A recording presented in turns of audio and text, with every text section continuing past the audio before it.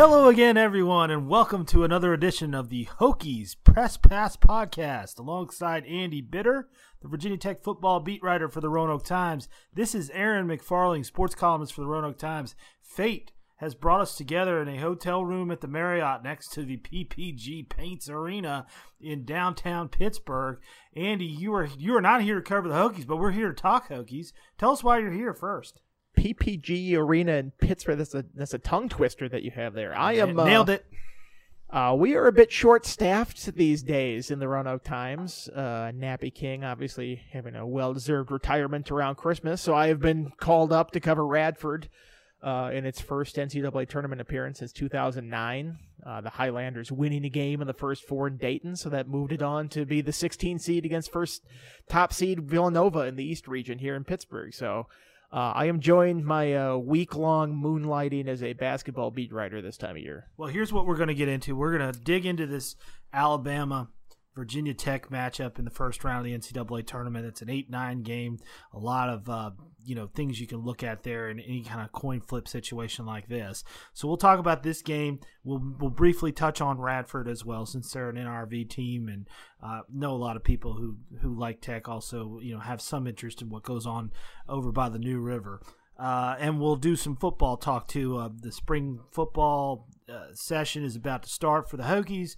Andy has some news and notes heading into spring football, and then we'll end it with a prediction as we always do. And the prediction will be whether Virginia Tech advances out of this game or not. Andy, Virginia Tech is a 2-point favorite. You were, obviously everyone knows, you worked in Georgia, you covered Auburn, you covered SEC basketball during your time when you were an Auburn beat writer. So I guess you probably know a little bit about Alabama basketball history, but Alabama has not made the NCAA tournament for 6 years. This is a rare thing, and they barely got in by the skin of their teeth thanks to their point guard Colin Sexton this year, who had a pretty magical couple of rounds in the SEC tournament. What are your thoughts on this Alabama team? What do you know about them? What stands out? Anything besides Sexton, perhaps? Not a whole lot. You're going to put me on the spot here. I'm going to be like Stu Gatz and try to fake my way through this. It's like, it's an NBA team, NBA coach, Avery Johnson. Don't be surprised if this team. I don't know a heck of a lot about it. When I was down there, Anthony Grant was the coach at Alabama, and I think he made the tournament one or two times, something like that, but he was just always like this brooding, just dour presence there. I don't know. He just never seemed happy at Alabama. I don't know quite what it was. I think not being to get over the hump down there was probably the thing that ticked him off the most. But it was sort of sorry state of hoops when I was covering Auburn and Alabama. Tony Barbie and Jeff Lebo were the coaches back to back at Auburn, and never made the tournament anytime I was there. This is actually the first NCAA tournament I've covered since, I think it was that 2007 tournament where Tech and Virginia were both in Columbus. Correct. So yeah, this is getting rid of the dust of my basketball writing chops here to cover this stuff. But yeah, I don't really know a whole lot about Alabama other than they made that run in the SEC tournament. Before that, they lost 5 games in a row to finish the regular season before they got to that tournament. So I'm looking at them like, how good is this team really? Right. Obviously, I have a singular talent like Colin Sexton, but I just don't know how good or how deep this team is. But, it beat a couple good teams in the tournament. Kentucky ended up beating them in the championship game, but they handled Auburn soundly. I mean, I think I was watching that game on in the background, and Auburn was up, and then Alabama went on like a 34-7 run or something like that. It was some incredible run, and kind of put the game away. So they have that capability. They have sort of an explosive capability there. Well, I had short-term investments on Alabama in each of those games that they won. Those games did not collide with the ACC tournament games that I covered in New York. So I got a good close look at Sexton, and I was pulling for him a couple times there, and he came through. I mean, he is every bit what everybody says he is. I mean, he's what Trae Young was before Trae Young kind of fell off a cliff a little bit in the middle of the season. He can carry you. What's interesting about him is just how fast he hits gaps in the defense. Now, Virginia Tech, as we've written quite a few times, ever since that Miami game, their strategy has been to pack the lane and not allow people to get to the basket, not allow people to get to the free throw line, give up those perimeter shots, but don't allow that stuff in the lane. I think that's a good strategy against Sexton because if you give him an opening, he will take it. Very creative, very quick, very long. I think he's only 6'2", but his wingspan's like 6'6". He's projected to go. I know I saw CBS Sports has him projected to go 5th overall in the NBA draft in this summer. He's a lottery pick no matter how you slice it. We were debating what a lottery pick was earlier today because I wasn't sure what that actually top means. 14 is that what it is? Yeah. So I mean he's in that range for sure. Most people have him in the top 10, but he's one guy. And they have other guys, and that's what the Hokies keep saying is, hey, we got to make sure we remember they have other guys. But they pretty much go as he goes. Well, here's something I just remembered about Alabama is you remember that game earlier this year they played against Minnesota where there was something that caused the bench to get upset and like everybody kind of came on the floor a little bit and the referees ejected the entire bench. And then they had 2 other guys foul out. So by the end of the game, they're playing 3-on-5 against Minnesota. And Sexton scored 40 points in that game, and they almost won. They came back, and I think they lost by like 5 points. So that's sort of an interesting game there. But that sort of tells you how good he was as an individual player. He's got 2 teammates. They're on a 2-man power play essentially for the end of the game. I forget how many minutes they had, but.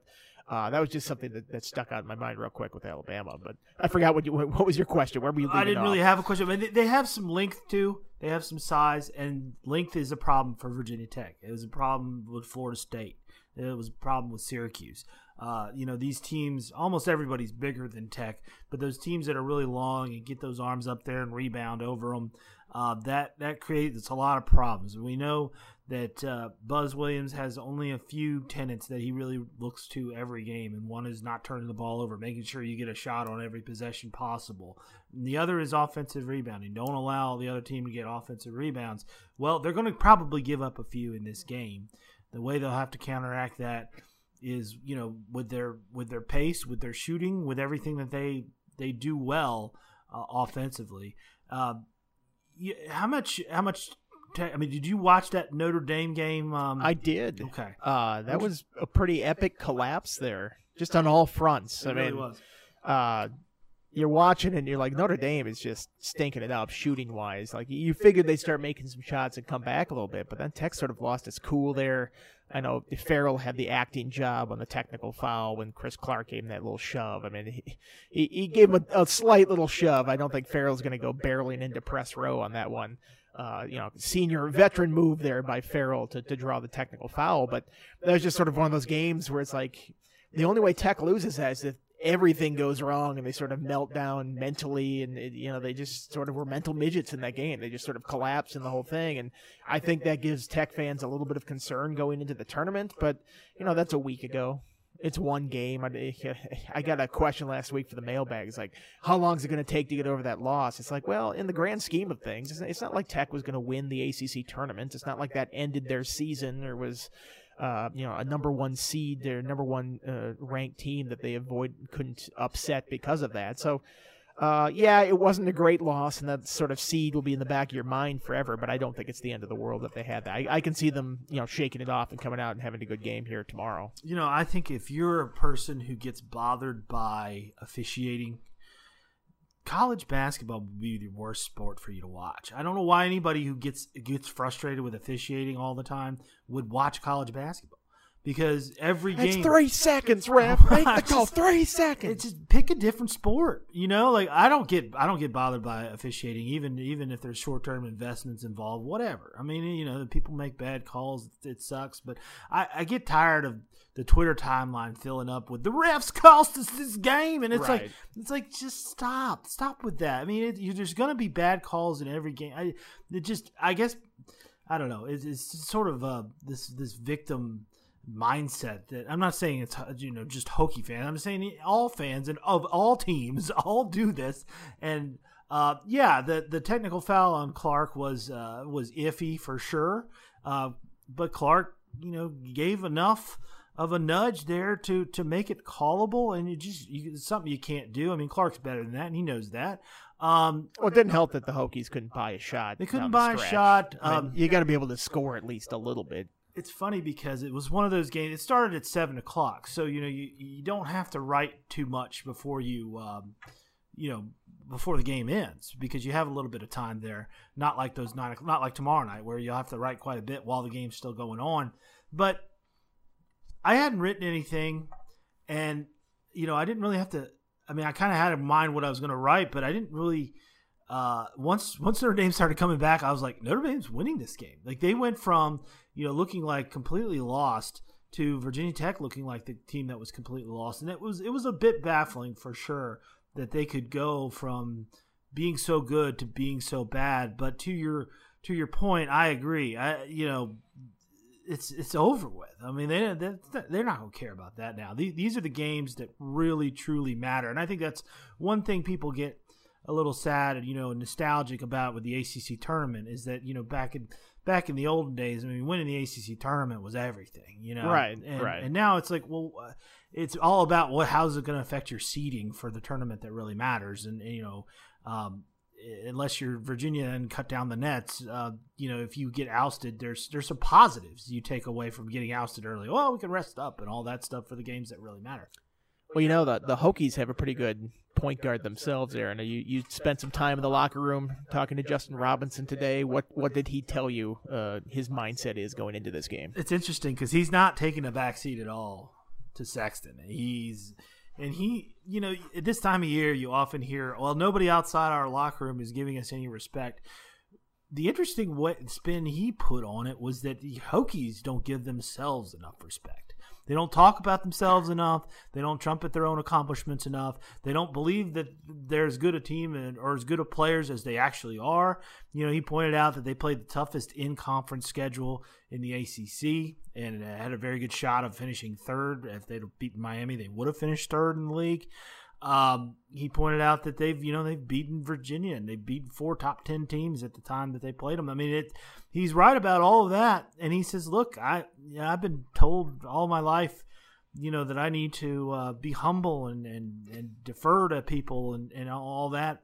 But he says, I think we just need to accept the fact that we're a pretty good team, and we need to believe that going into this rather than talking about everybody else and how good they are. Is he saying that from a sense that, like, they're not playing with enough confidence because they're not giving themselves enough credit? They're not getting enough credit from outside sources? I feel like the media has been pretty praiseful of this team and how they've played at times this year, but it's been so up and down that it's tough to be just sort of universal with that. I think it was a bit cloaked criticism of the All-ACC team, where he says, look, we could have finished third in this league, and we had one guy make All-ACC, and it was me, and it was second team.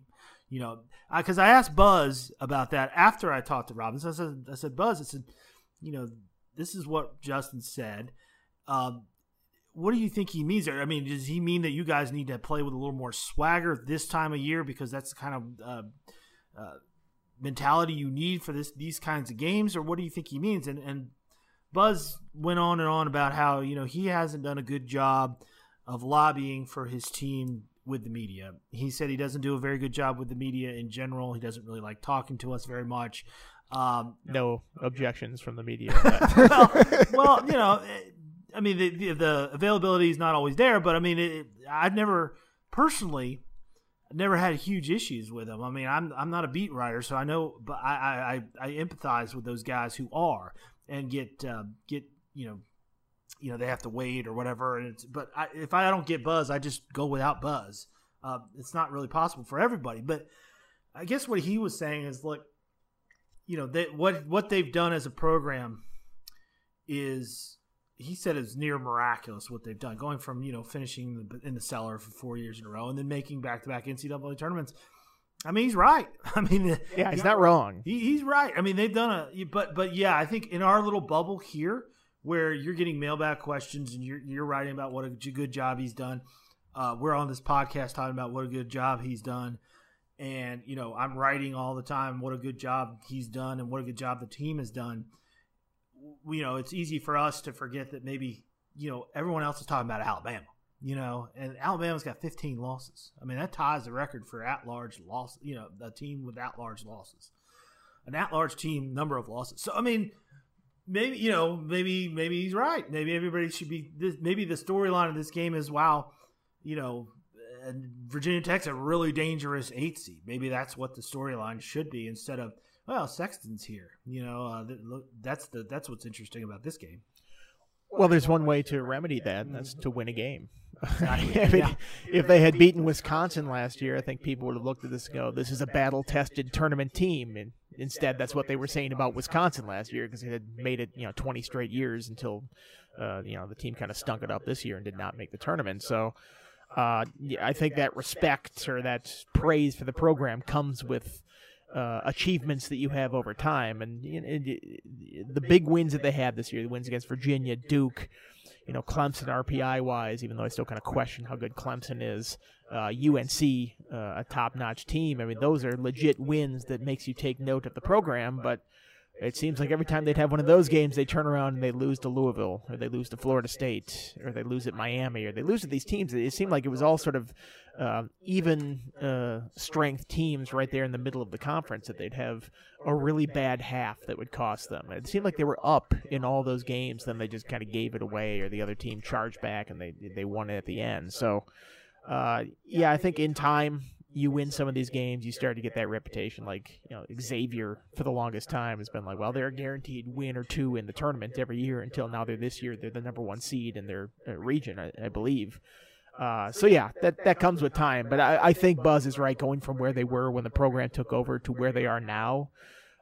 That's a remarkable turnaround. I mean, Virginia Tech has a basketball program again now. That's the important part. And for a long time there, it felt like, man, this is just hopeless. How's it ever going to turn around? Do you think the Hokies have gotten enough credit for beating Virginia? I mean, that's the one conference loss Virginia had, and one of only 2 losses overall. The other one was in that snake pit of Morgantown. It was a very tough place to win back when West Virginia was playing very, very well. Do you think they got enough credit for knocking off a team that has been number 1 now for several weeks? Probably not for the way that they did it. Right. I mean, that was a really low-scoring game. I mean, really, once it got to overtime, Virginia Tech should have lost that game. Weren't they down like 5 with a minute and a half left? It was a Virginia choke at first, or Virginia Tech choke at first, and then Virginia choked at the end. So maybe that was the team that didn't play less bad at the end won that one. And maybe that's why they don't get enough credit in that one. And the Duke win was sort of the same way. I mean, Duke kind of, fell asleep there at the end of that game and didn't score in the last 5 minutes. And some of that's due to Virginia Tech's defense, but I think some of it was just Duke kind of hit a funk at the end of that game. So I guess perhaps those are 2 sort of qualifiers you put on those 2 huge wins that they had this year. But that UNC game, that wasn't close. I mean, they just waxed them from the start and just outplayed them. So, I would say they probably don't get enough credit for that win. If a team's only lost 2 times all year, you probably should get credit for beating them. Yeah, I mean, and I don't know if everybody's impression of Virginia is the same as mine, but I just walk away from any game I cover Virginia, and I'm just so impressed with everything they do. I mean, just I'm watching Tony Bennett and his team cut down the nets, and I'm looking at this coach, and I'm thinking, if he was cast in a movie, you'd say this is an unrealistic movie. He's too perfect. I mean, I know this is a Hokie podcast, and people aren't going to want to hear good things about people are barfing Virginia right now. But McFarling. What he has done, and every single one of those players in that Virginia locker room just parrots everything he says. I mean, it doesn't matter if you're from Philadelphia or Guinea or New Zealand. You're just all in with it. And I know it helps to be number 1 and they only have 2 losses and all those things. It's easy to have harmony that way, but I think that's the biggest job of any coach, is to get that everyone pulling on the rope on the same side. And I think Buzz has done a good job of that in Blacksburg too. Let's talk about what a win would do for Virginia Tech if they were to get it here. Obviously they went 1 and done last year. It was kind of expected. They were 5-point dogs in that game. They're actually favored in this game. 2 point. We'll pick who we think was going to win later. But what would a win do if they did get it? I think it's the next incremental step for this program. I mean, you're not going to go from, hey, we've never won a tournament game in 10 years to you're in the Final Four. I mean, I guess South Carolina kind of did something like that last year. I don't know how long their drought was since they had won a tournament game, but those sort of fleeting stories where it's a very short moment in time where you just burst up and all of a sudden you're great. I think it builds up to that point. I think Virginia was sort of an example of that. And how many times has it lost when it still hasn't made a Final Four? It's working incrementally up to get to that point. Wisconsin, I mentioned that before. There was a lot of times where they would always get past the first round. They couldn't get to that Final Four, and then they did a couple times with that really veteran group that played together for a long time. Probably should have won the national championship a couple years ago if they learned how to cover a pick and roll against Duke in that championship game. So, I think a win's the next step. You have to be able to beat a 9 seed before you can have dreams of beating this 1 seed. So you got to beat a team that you're relatively even with, those coin flip type games, and if you can do that, you can get into that 8-9 or 9 versus 1, 8 versus 1 game, and you're playing with house money at that point. What do you have to lose if you get to that? You can talk about being in the top 25. You can talk about making the tournament. You can talk about rankings. You can talk about who you beat in the regular season. But the bottom line is you're judged almost solely on how far you get in this tournament. That's just the way this sport is. When Buzz Williams was hired, it wasn't he's coached this many ranked teams. He's made these many Sweet 16s. That's what everybody was talking about, and that's why he was so. It made everyone so excited when he was here because of the promise of advancement in this tournament. I mean, look at Virginia again. People will say, "Well, yeah, great regular season. Yeah, you won the." But how far are you going to go in the tournament? That's a big missing piece, and they've had some shortfalls in the tournament. So I don't know. Let's look at the flip side. What would a loss? Would a loss really set them back, or would it matter how they lost? If they get clobbered, I think that's different than losing on the last second, but I don't know, maybe the last second shot hurts worse. Who knows? Well, let's just say I would not advise losing like they did in the Notre Dame game. Right. That would not be good tip. That would not be the wisest way to go about this. I think a loss would make it kind of feel like momentum had maybe halted with the program, where it's like, oh yeah, they did this exact same thing last year. They get to the tournament, they're an 8 or 9 seed, and they lose in the first round. It would be like, well, what was the advancement this year? How are you moving forward with that? And I guess you could say some of the big wins they had, maybe standings-wise. I forget where they were in the ACC last year. It was such a crowded ACC this year that I don't look at 7th place and go, oh, that's way down there, middle of the pack. I feel like that was sort of in that second tier behind Duke and Virginia.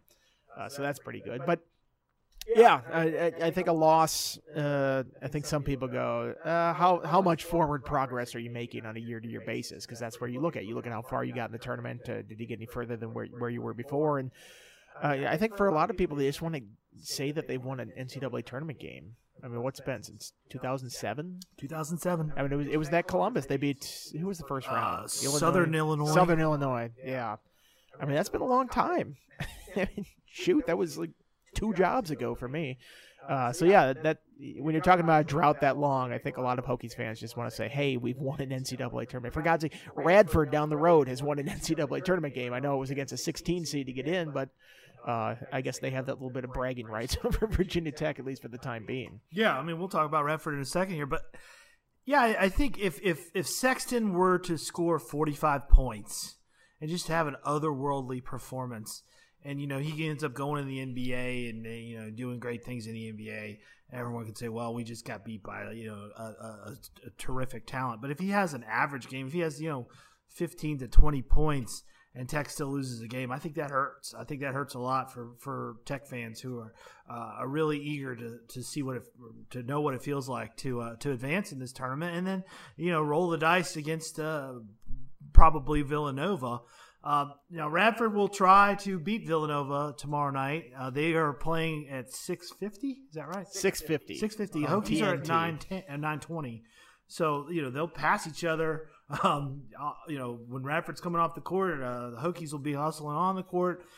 Their locker rooms are right next to each other. These teams actually, I wrote about it for tomorrow's paper, but we're recording this Wednesday night, we should mention. Right. If you're listening to this Thursday, it's in Thursday's paper. Right, Thursday's paper, but these teams actually see quite a bit of each other in the summer. They play a lot of pickup games in Blacksburg at the Honhurst Center, and they go hang out at the mall together and stuff. So they're not like brothers or anything like that, but they are friendly with each other. And I know Robinson told me, and several others said when they saw the score last night from Dayton, or from Tuesday night from Dayton, they were very happy about that and proud of Radford. What was that game like? What was that experience like covering that first four in Dayton?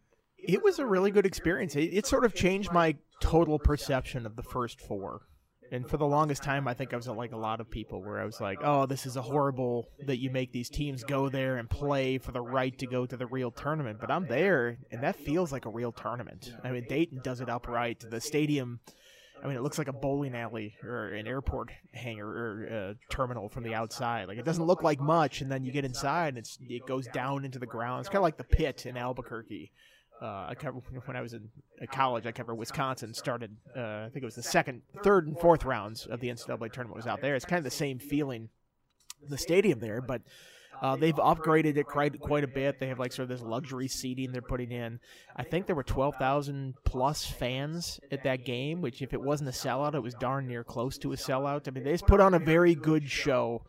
I think the locals come out and support the whole thing. And, Radford had a decent crowd there, but it didn't feel like they were playing like an empty stadium or anything like that. So I was very impressed by the whole experience to go there. I know Mike Jones, the coach, talks highly of it. I mean, that's where his VCU run began when he was an assistant coach the year the Rams went to the Final Four.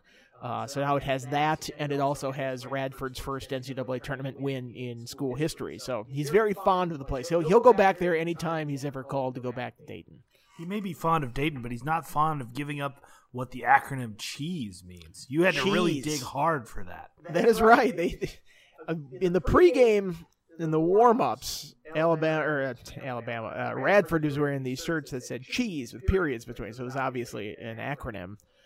Turns out that's been sort of like their team motto all year, which stands for, let's see if I can remember this, commitment, hard work, enthusiasm, extraordinary, what was the S? I'm drawing a blank here. I can't remember the rest of it. Something in excellence. That's what it was. Something or other excellence. Anyway, it was sort of like these 6 pillars of the program and what they're trying to achieve this year and things that they needed to play championship basketball. And that, they wore these little wristbands all year with it. And, so we asked them all about it today. And the players were like, oh, geez, this is what it stands for. And then we asked Mike Jones about it. He's like, I'm going to save that till later. It's like, well, they already told me about it. It's like, oh, okay. So that was how that went. But I think Radford, I mean, you were there at the press conference today on Wednesday, and these guys are loose. I mean, I'm not saying like, oh, they're loose. They're going to go in with nothing to lose and win that game. No, I mean, look at the facts. The 16 seed is 0-132 all time against number 1 seeds. I mean, if they were to pull this upset, it would be like the miracle on ice. I mean, that would be the magnitude of the upset because it's just never happened before. But I think Radford's players are enjoying this whole experience. They've loved these last 48 hours. Even beyond that, from when they found out when they won the Big South to when they found out where they're going at the selection show to going up there and then flying over here, chartered flight from Dayton to Pittsburgh. I think they're just enjoying the whole experience and having fun with it, and that's refreshing to see. Because this isn't a team that's going to win the NCAA tournament or anything like that, but they're not going to look back at their season as a failure if they don't. This is one of the most successful seasons in school history. Probably the most, because they've won a game in the NCAA tournament, have won 23 games, more than any other team in school history. So it's enjoyable to watch a team like that from afar and just kind of enjoy the moment. It's kind of what college basketball is. Like, you always talk about the Final Four and stuff, and like, these first 2 rounds are nice to see the upsets, but sometimes you see like the faces and the stories behind some of those really high seeds, and it's a really special thing for these guys to be in the tournament. Yeah. It'll be fun to watch them play. They're 23.5-point dogs tomorrow night, or tonight, I guess. Thursday night. Let's just say Thursday night against Villanova. I thought that seemed a little light. I thought it would be higher than that, something in the 27 to 28 range. A little bit of respect there for Radford, I think. Although I don't love their chances of covering that number. I just don't. But Villanova can score. Yeah. I mean, they're like top scoring team in the country, 87 points. Sacrifice is the S. Sacrifice. Commitment, hard work, which we're going to combine into one, unless you're saying cheese. Yeah, it's cheese. Enthusiasm, extraordinary, sacrifice, excellence. Cheese. Well, take a wedge of that and use it tomorrow night and see what Don't happens. be cheesy now. Come on, Aaron. They're having queso fundito in this tournament. He could do this all day, folks. All right. I saw as I was finishing up my second column today, you were hastily putting together your bracket. We can win up to $1 million for life every year from our big boss in the sky there in Omaha. If we pick everything through the second round correctly, I think. Is that what I think is? it's through the Sweet 16. You don't have to be totally perfect, just through the Sweet 16. Well, they used to do the thing. It's like $1 million for the rest of every year for the rest of your life if you pick the perfect bracket. Right, it's like, well, why don't I just get struck by lightning 6 times? Because the odds are better of me doing that than randomly picking the NCAA tournament correct from start to finish. Like it's like. Thanks for the offer, but it's not really ever going to happen. But you know what? There is a consolation prize. There's $100,000 for whoever in the company, and this is the entire BH Media company, Berkshire Hathaway, that if you whoever has the longest run of unbeaten victories, so somebody's going to win $100,000, or it'll be split between the ties. Last year, I started like 8-0 or something like that, and there was only like 400 people left. Out of starting like 30,000 or something like that. Okay, that's a lot of people, though. It's not like you were like right there. But if you had a 1 in 400 chance of winning $100,000, that's a lottery ticket you would purchase. Yeah, I don't get excited about contests like this because the tournament's just so random. It feels like it's like, oh, I'm going to put a lot of research in this, and I'm going to go through and pick all the upsets and stuff, and then.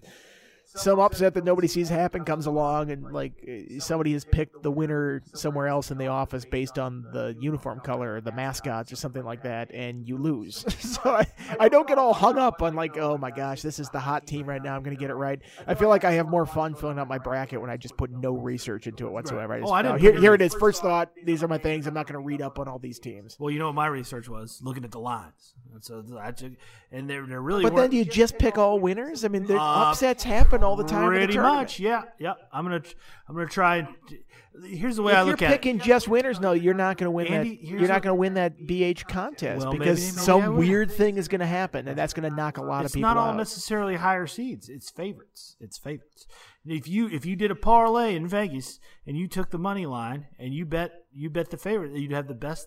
The best odds would be to take all the favorites. Is any seed low or like a 5 seed, 4 seed, 3 seed, 2 seed, 1 seed? Are any of those teams underdogs in a game? Because a bunch of those teams will lose, especially this year where I think the top of the bracket is not that strong. I mean, if the goal is to like go as undefeated as long as possible and be different by enough other people to win this prize, like you have to get sort of crazy with some of those picks and hope that they hit. I was going to buy you an ale. I'm admonishing your picking decisions here.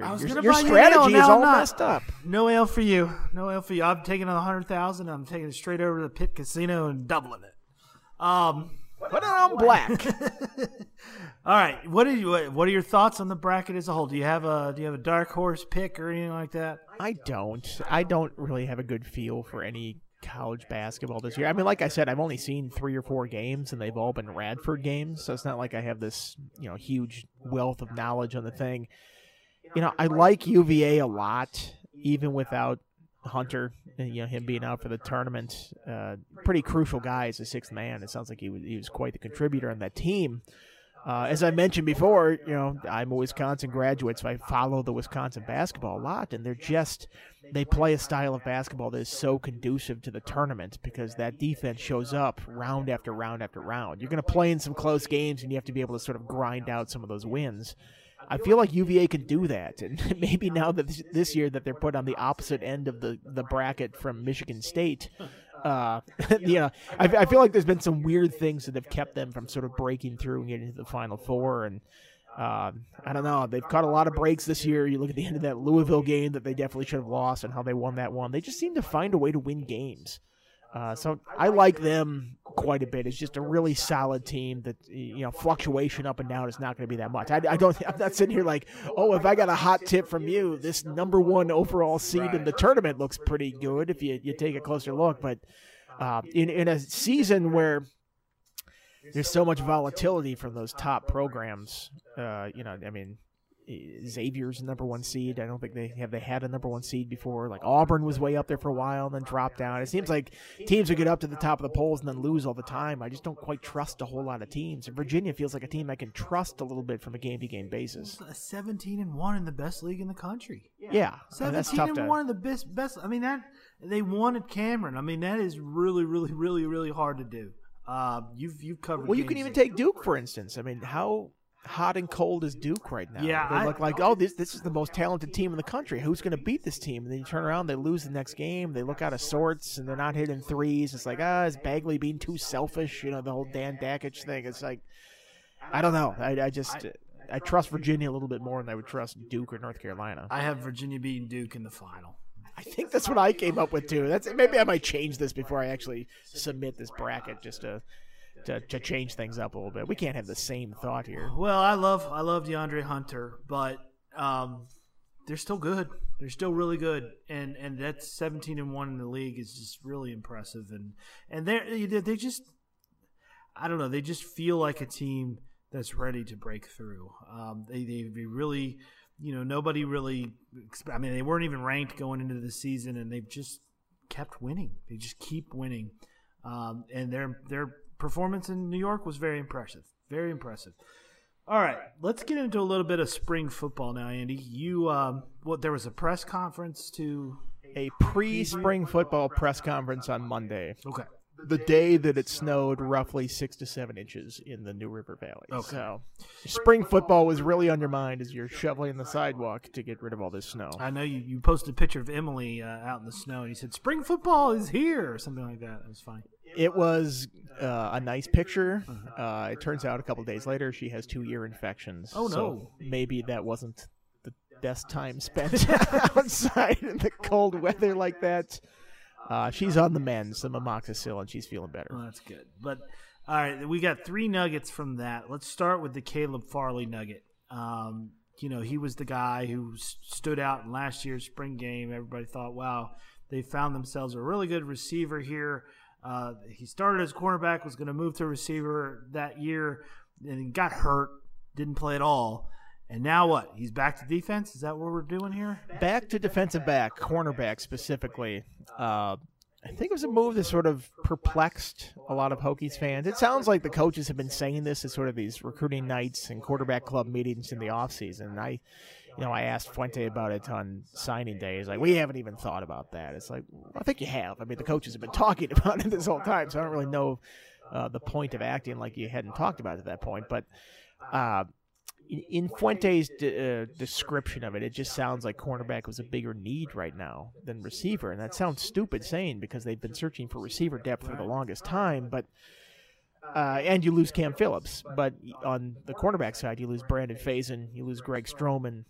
And I thought it was interesting when Fuente was describing sort of why the cornerback position is so needed. It's like, well, we've had some questions surrounding the accountability and consistency of the older guys there. And that's, I think directly of Adonis Alexander in that situation. Accountability, he's been suspended twice in his career. Consistency, he's been up and down at times. He's shown like these flashes of brilliance at times, and there's other times like, what is he doing out there? So you have that. You have Jeremy Webb as a junior college guy who's not here right now, so it's not like he's getting a full spring practice. That's a pretty tall order to expect a guy just to come in the summer and be like, oh, you're going to pick up everything right away. I think Tech is sort of covering its bases if it takes a little bit longer for him to acclimate himself to D1. Behind those two, I mean, it's Bryce Watts, who was a freshman last year, Javon Quillen, Tyree Rogers, who haven't gotten a whole lot of playing time at cornerback. I think there's just a few more question marks there where you look at the other side at receiver. Eric Kuma, Sean Savoy came along last year. C.J. Carroll, if he's healthy, is a veteran guy there. Damon Hazleton is someone who will miss the spring with an injury, which is probably a little disappointing. He's a Ball State transfer, but I think they like everything that he's about. And the little bit of time that we saw of him in August practice last year, he looked like he belonged when he was out there. So you have those guys. You have a youngster like Trey Turner. Hezekiah Grimsley came along at the end of last year. I think there's maybe a little more younger guys that are perhaps further along or have a little bit higher potential in the receiver group than defensive back. And, last year I think everybody's judging their Caleb Farley love on how he did in the spring game. And yes, he was very explosive in that game and, kind of made Brandon Faison look foolish a couple times on those routes, forcing some pass interference calls.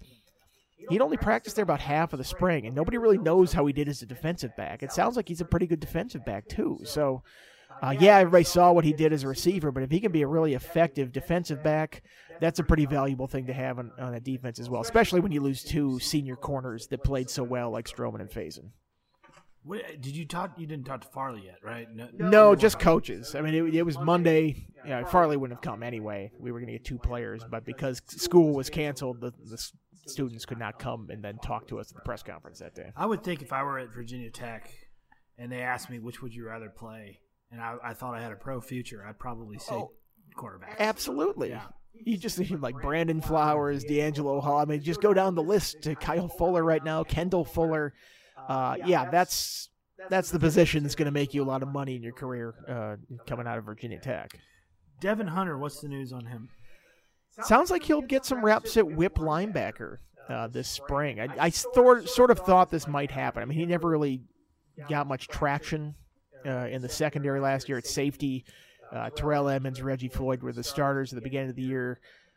Divine Diablo was coming along before he broke his foot in the first month. Terrell Edmonds gets hurt late in the year. Then Khalil Ladler comes in ahead of Hunter and plays those snaps. I think that he's just sort of had more bodies there. And Devin Hunter's, I think the position he was more natural at was rover. And Reggie Floyd played really well last year. I don't think Reggie Floyd's going anywhere anytime soon. So I think this is just a move to get him on the field a little bit more and maybe – it's the whip is always more of a playmaking role, and he's a guy that's sort of a little bit bigger body. I think he's got a tackling ability. I think they like him there. And Mook Reynolds is missing the spring, so that's wide open at that position. It's a position where he can get a full complement of reps throughout the entirety of spring. So they kind of treat that whip as a third safety position. Essentially, it's a hybrid, half linebacker, half defensive back.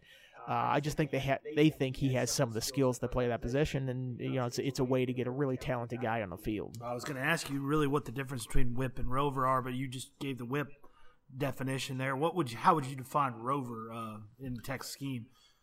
It's probably a little more coverage than the whip. Obviously, I think you're put in some more coverage situations. You're further back. Whip, you're right there, right on the line a lot of times. Although with what Bud Foster does, a lot of times the rover will be up there in the box as well. I mean, look at what Kaishan Jarrett did for all those years where he was essentially another linebacker out there. So I think there's more similarities between those two than there are differences. When you hear whip linebacker and rover, a safety spot, you go, oh, those are two completely different levels of the field. But I think they're fairly interchangeable. And you look at somebody like Deion Newsom and Mook Reynolds in the past, they've gone back and forth between the safety spots and the whip. So, I mean, that should tell you how sort of similar they are structurally in the defense. Do you know why they didn't go with whip and Nene instead of whip and rover? I think the whip position name predates the whip and Nene song. Okay.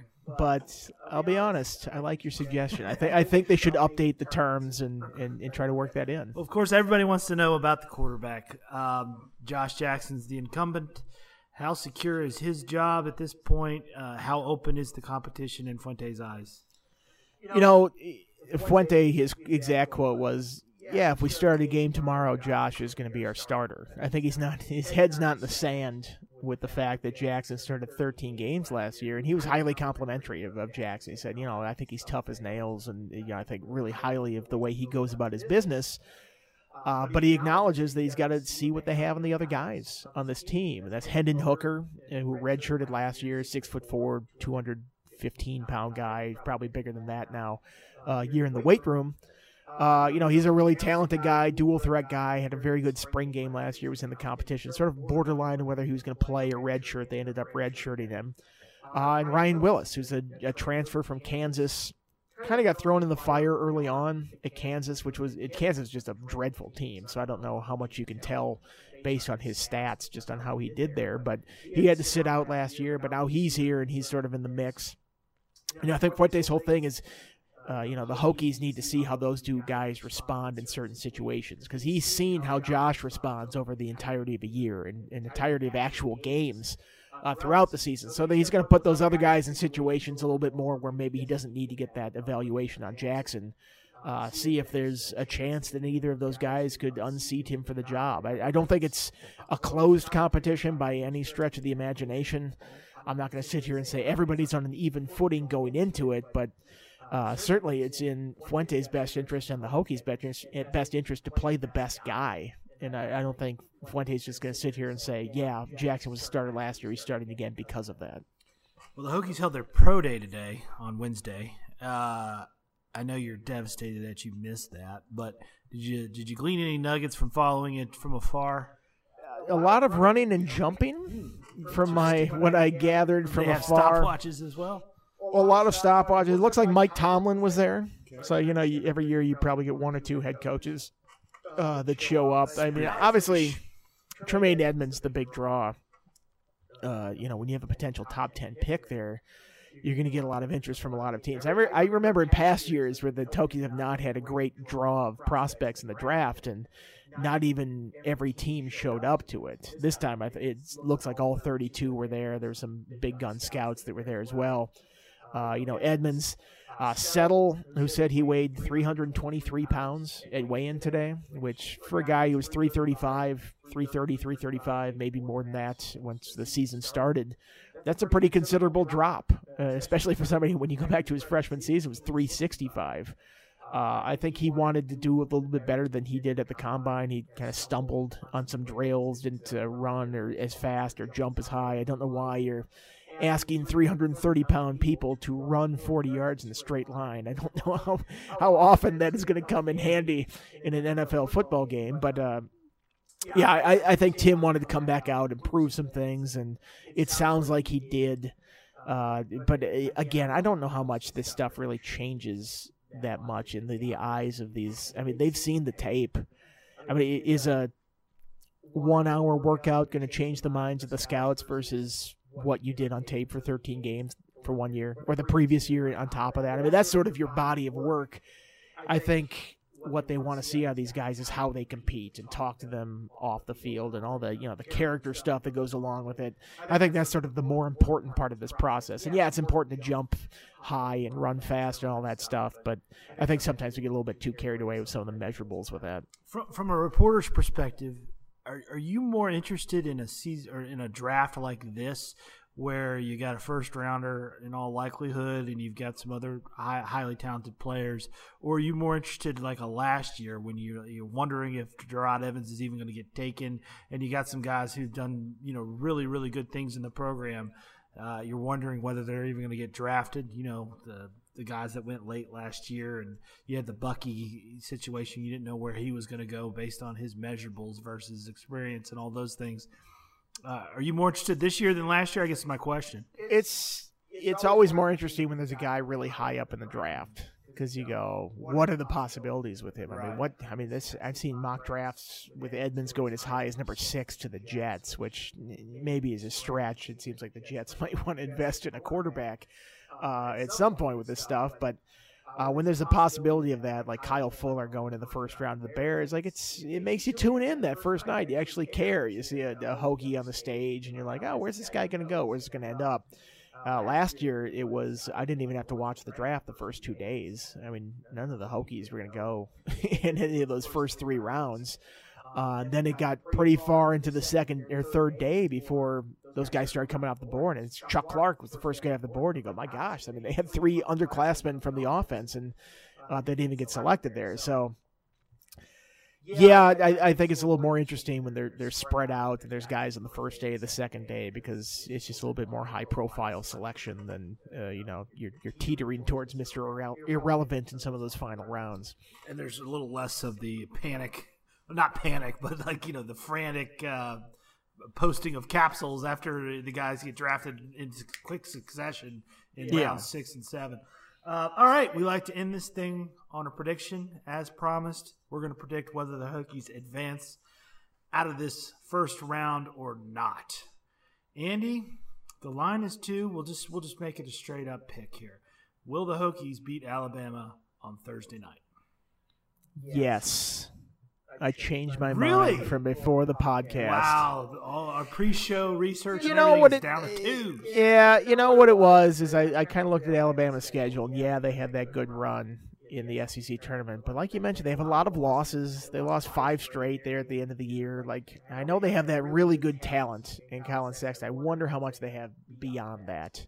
So maybe this will look foolish, but I'm going to pick the Hokies, take another step in their postseason achievement and win a game this year. I think the Hokies are one of the best bets on the board in the first four. Well, you're Aaron McHokey. I wouldn't expect you to say anything otherwise. That's true. I think they are, giving 2 points. I like them a lot. Auburn was a shell of itself. I mean, Auburn is a popular pick to get bounced here very early in this tournament, despite how highly ranked they were earlier in the season. Tech is battle tested, man, and the SEC is a better. I mean, the SEC got 8 teams in the tournament this year. That's only one fewer than the ACC got. But if you're going to compare leagues, I don't think there's the top of the ACC is way ahead. I mean, Kentucky won the SEC, and this is not a vintage Kentucky team. And those are the teams the Hokies beat. The teams that are at the top of the ACC.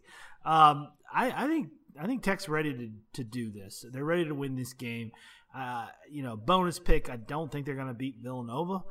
That's not earth-shattering news. But wait, are you picking Villanova over Radford too? That was just a given in your prediction. Like I said, I don't really love Radford's chances of covering the 23.5, much less getting out of here and creating an all-new River Valley second-round matchup, which I would love to see. Don't get me wrong; that would be incredible to be able to cover something like that. And certainly, my column tomorrow night would be on Radford instead of Virginia Tech, and I'd do something online only for Tech because I'd be writing so much about this historic upset in the 650 game. But I don't, look, there's a reason it's never happened. Radford, you're right, they're having all sorts of fun, and I think it ends now, but there's nothing. There's nothing to be ashamed of by any stretch. They've really had an amazing season, and they're going to be good next year too. Radford could be good next year. I mean, Carly Jones, freshman. Oh yeah. I mean, I think Randy Phillips is a senior. Yeah, he's good. I'm not sure how many other seniors. There are a couple other seniors on the team, but Polite's a junior. Yeah. Carly Jones is back. A lot of guys coming back on that team. Yeah. I mean, good times in Radford. Interesting times at Virginia Tech as well.